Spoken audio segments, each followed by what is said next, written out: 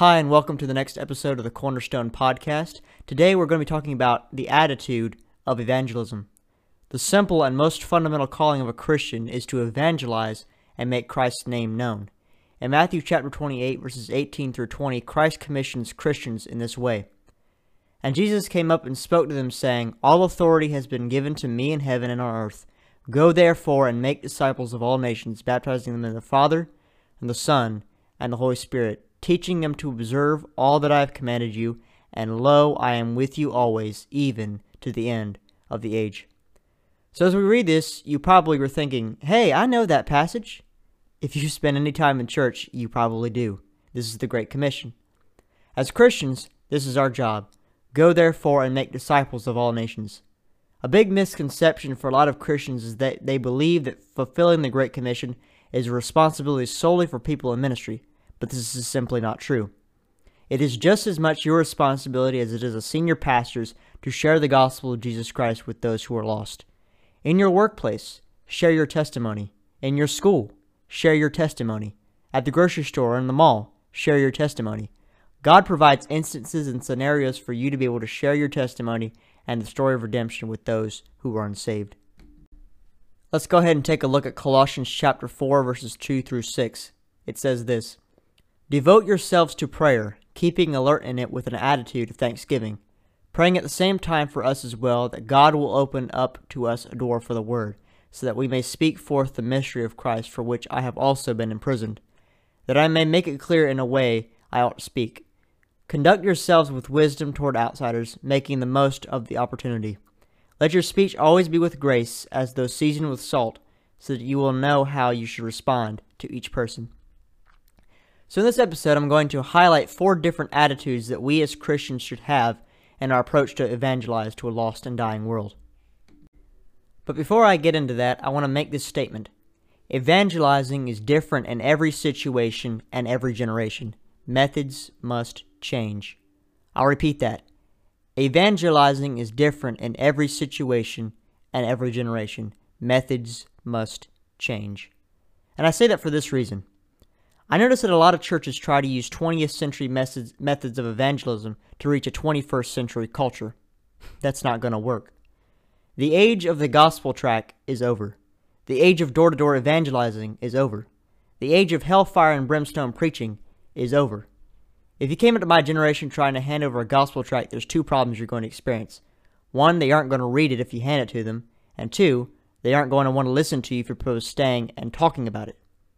If you came into my generation door-to-door, there's 2 problems here as well. 1, they probably are going to ignore you and not answer the door. And 2, if they do answer the door, they're going to tell you they're not interested and then shut it right back. And if you come to my generation with hellfire and brimstone preaching, there's a couple of problems here as well. 1, you're going to make people feel judged, and we're in a generation of easily offended people. And 2, there's a chance you could be labeled homophobic, transphobic, or whatever ad hominem, and those are the people that you're trying to reach for Christ. Methods have to change with evangelism. That's the problem with church. People are so stuck in their ways that they aren't willing to adapt to reach the new generation for Christ.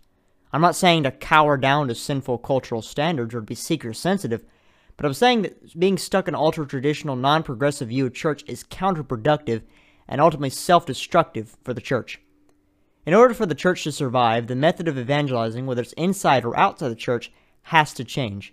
If we refuse to recognize that the church is dying in America because we're set in our ways, we are doomed to fail our job to fulfill the Great Commission. Now that I've finished my rant, let's get into the 4 attitudes of evangelism. Number 1. The evangelist must have an attitude of prayer. Note 2 times in the passage in Colossians that we looked at, in verses 2 and 3, the reference to prayer. Paul in verse 2 says to devote yourself to prayer, and in verse 3 he says to pray for God to open doors. The way of communication between man and God is through prayer. That is God's way of speaking His will to you and His direction for your life. When you are evangelizing, make sure you're constantly seeking God's direction in every situation. If you're confused about how to approach someone you wish to evangelize to, pray and ask God to open a door for you. And with time, that door will be opened. Whether it must begin with a friendship, a random encounter, or what, the door will eventually open. Number 2. The evangelist must be positive and personable. The problem with hellfire and brimstone is that the approach is brash, judgmental, hateful, and negative. And while it worked for some, it made others feel terrible. And in some cases, it scared people into a salvation that was not genuine.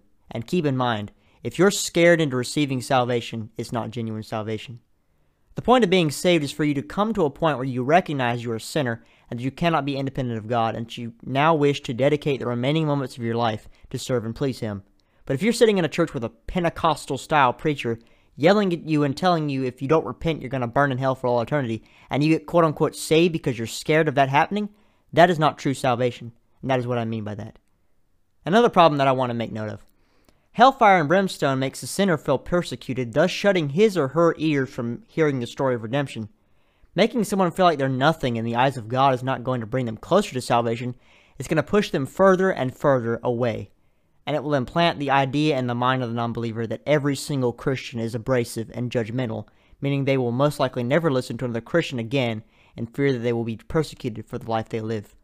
Remember that the only person who has the right to judge is the chief judge, Jesus Christ. Judgmentalism is not a spiritual gift. In order to reach this generation for Christ, the approach must be positive and personable. I'm sure if I looked hard enough that I could find a study that shows that Christians are more likely to connect with a non-believer if they can relate with them on a personal level. I encourage you, get to know the people you're evangelizing to. See if there's any connection between the two of you. Maybe you like the same movies, the same food, the same coffee shop. Maybe you enjoy shopping or sports or music. Find a way to relate to the people you're trying to reach with a positive attitude. Number 3. The evangelist must be courageously persistent.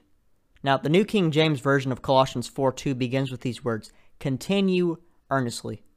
Dr. John MacArthur notes in his Bible commentary on this verse that continue earnestly in the Greek also means to be courageously persistent. Persistence is imperative for the Christian who wishes to evangelize. If God has provided you an opportunity and opened a door for you to evangelize, take advantage of it. Don't give up or grow weary if the road seems tough. If every missionary in this world were to quit when they experience something tough on their journey, the message of Jesus Christ will not be as known around the world as it is today. Remain persistent in your pursuit for a lost soul. If you give up, your efforts will be in vain. The testimonies and the stories that you told the lost person you pursued will fade from their memory.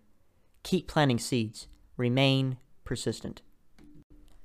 Number 4. The evangelist must have patience. A lot of you have probably heard the same old phrase, God works on His own timing. As much as you heard it, it's still true today as it was the first day you heard somebody say it. I remember growing up watching Toy Story 2 and seeing the old man who sewed Woody up once his arm was torn, and I was tickled at a young age by the way that the man said, "You can't rush art." The work that God does in the heart of the non-believer who is hearing the message of Jesus Christ, in a sense, that is art. You cannot rush it. Plant seeds in people's lives. Take every opportunity to do that. Every seed that is planted counts. Patiently wait for God to reap the harvest. For about 7 months, I worked at the Joseph A. Bank in Somerville, South Carolina, and the main objective, as it is for every single retail job, is to make money. Now, of course, I prioritize making the customer comfortable, getting them the best deal, and making them confident in their new wardrobe, but making a profit was just as important.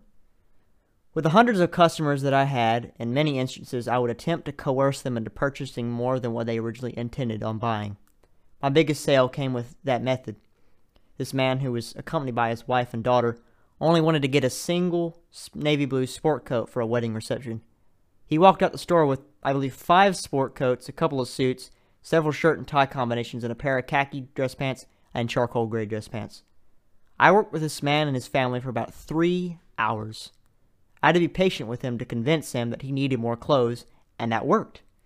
Just as convincing someone to buy more than what they came in for, evangelizing to someone may take longer than you originally anticipated.